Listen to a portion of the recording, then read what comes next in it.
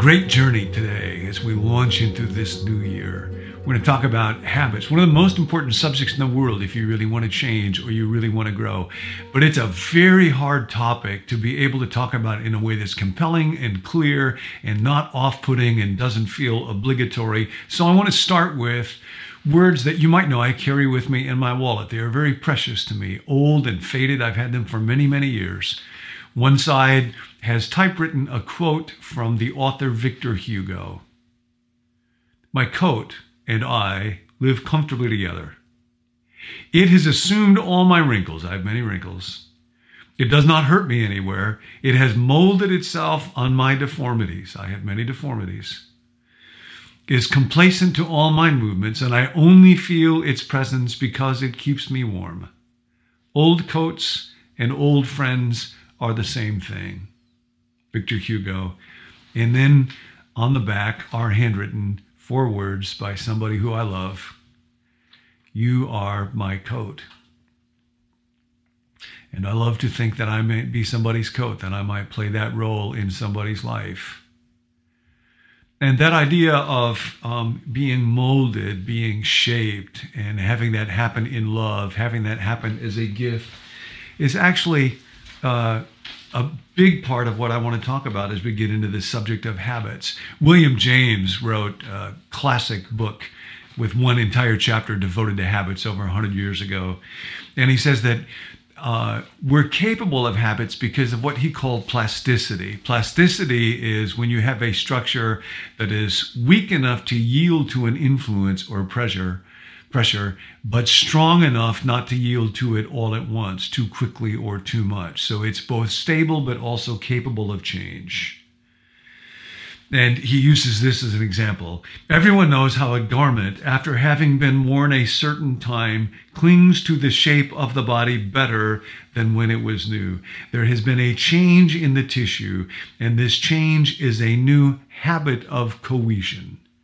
You are my coat. Because coats have this property of plasticity.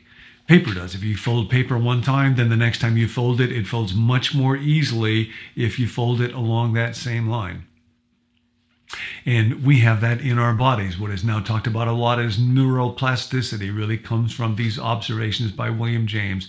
You are my coat. It's possible to change, to become a person who can convey and bring love to other people.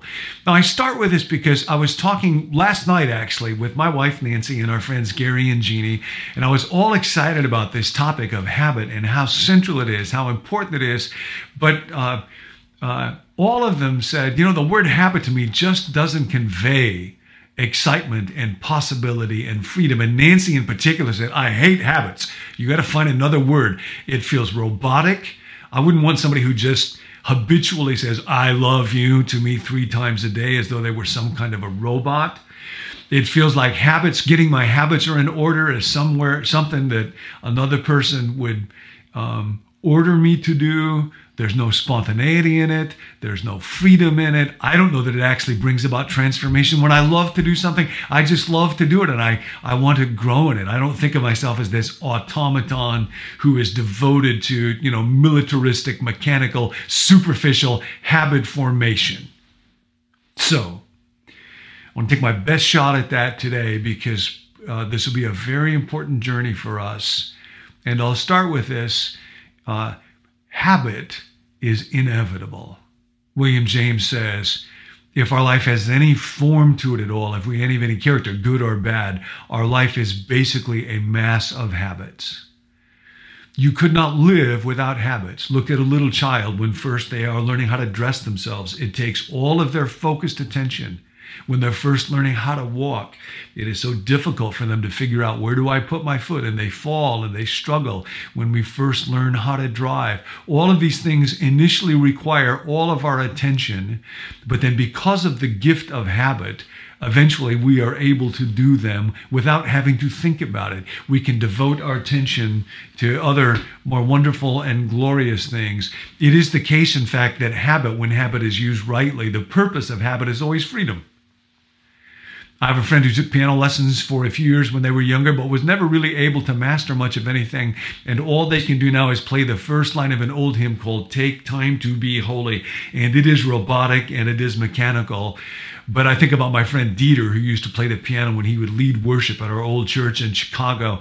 And he would do it with so much freedom and so much expression that there would be certain songs he was forbidden to play because people in the balconies would start to jump and it threatened the architectural integrity of the balconies. When he was all wound up, literally, I would watch this from the front row. Sometimes there would be blood on the keys because he played with so much passion. Habit, when they are used rightly, give us freedom and power and enable us to think of what is glorious and most meaningful. Habits are really embodied values, for better or for worse. So if we want to grow in any area of life, if you want to have a great football team or a great team at work or become a truly good friend, you are my coat. It involves habit reformation, not because somebody else is telling you to do. The habits need to be wise. They need to bring about transformation from the inside. But there is no growth in life. There is no power. There is no freedom without the reformation of our habits. So we're going to think together about what are the actual habits in my life and where are they serving me? See, the idea of habit is not that I serve my habits. It's that my habits serve me. William James actually talks about, I want to make my neurosystem, my synapses serve me. So how do I know what is a good habit as we begin to think about habits together? Well, the Bible, among many other things, is a book of habit formation or habit reformation, and we'll see that. The practice of the Sabbath, the practice of tithing, giving to the poor. In the Old Testament, the primary habit, the most important one, was here. This is the foundational text of the Old Testament scriptures. Hear, O Israel, the Lord our God, the Lord is one. Love the Lord your God with all your heart and with all your soul and with all your strength. These commandments that I give you today are to be on your heart. Now, to be on our heart means that they're to be embodied so that I become an incarnation of love. I look at people and I love them and I give generously and I encourage and I challenge and I speak courageously. And I do all of these things more and more as second nature. When something becomes a habit, there is my nature. Breathing feels natural. Eating is naturally to me. Well, when something is a habit, it becomes second nature. I clothe myself with it. There's a Catholic writer, Sullivan, who talks about how nuns wear what we call a habit. And the idea is that it's an article of clothing. It's a physical expression of a spiritual habit, that they have made certain vows. And I'm not saying now you have to dress like a nun, so do not misunderstand me when it comes to what a habit is. Paul says in Colossians 3, as God's dearly loved children, clothe yourself with compassion, kindness, gentleness, patience, humility. What does it mean to clothe yourself with these qualities? It is to put them on so that they become second nature, so that they flow out of you, not rigidly, not robotically. They are on your heart. They are in your body. And then in Deuteronomy, God gives these instructions to help these things become habitual. Impress them on your children. Talk about them when you sit at home and when you walk along the road, when you lie down and when you get up. Tie them as symbols on your hands and bind them on your foreheads. Write them on the door frames of your houses and on your gates. Create an environment where you're getting prompts, cues. We'll talk about all of this that remind you, love God, love life, love other people. Make love habitual.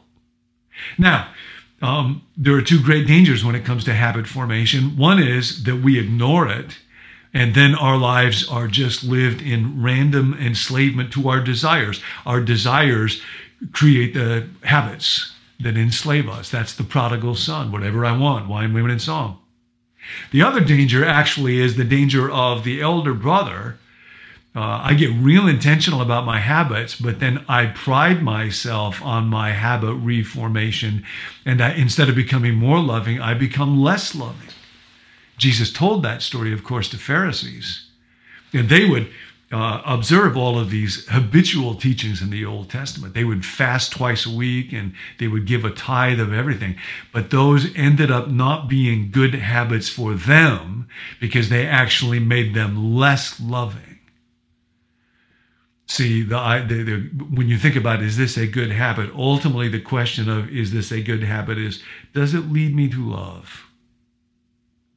Freely, honestly, sincerely, from the heart. And I need good habits for that. Not so that I can be proud and have a list of here's all the good habits I'm observing, but so that I can leverage the gifts that God has given to us in our bodies and our plasticity to become a person where that love is just in my heart. I think about with my wife, Nancy, when we had that very vigorous and energizing conversation last night. Earlier on in our marriage, if she would say something real clearly and directly and it disagreed with me, my habitual response was very often to withdraw and say, don't you understand? Your job is just to make me think I'm really, really smart. And to realize I can engage in conversation and listen and hear and learn and be open and also speak honestly and courageously back and remain connected.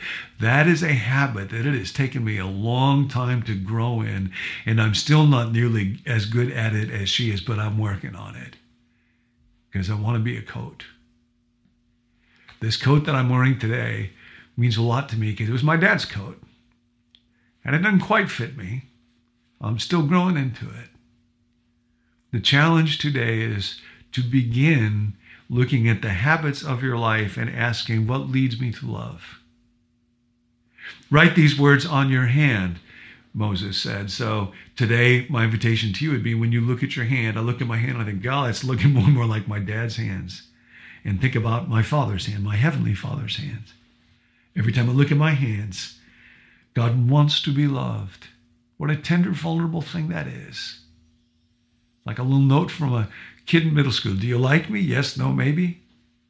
God wants to be loved. That's why Israel loved that commandment so much. Our God, the God of the universe, wants to be loved and loves. I look at my hand, I wear my coat, and I remember I am loved by God. And I can be a source of love to other people. I can be a coat. See, love is habit forming. This journey, what we do each day, might become a habit for you. Love is habit forming. I love you.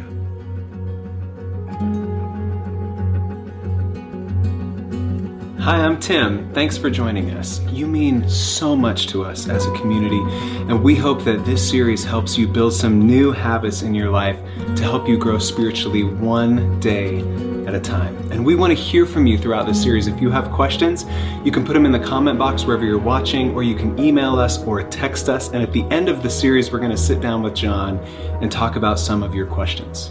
For more resources, you can visit becomenew.me. And to spread the word, you can hit subscribe, share this video with a friend, or give us a review on podcasts wherever you're listening. We'll see you next time.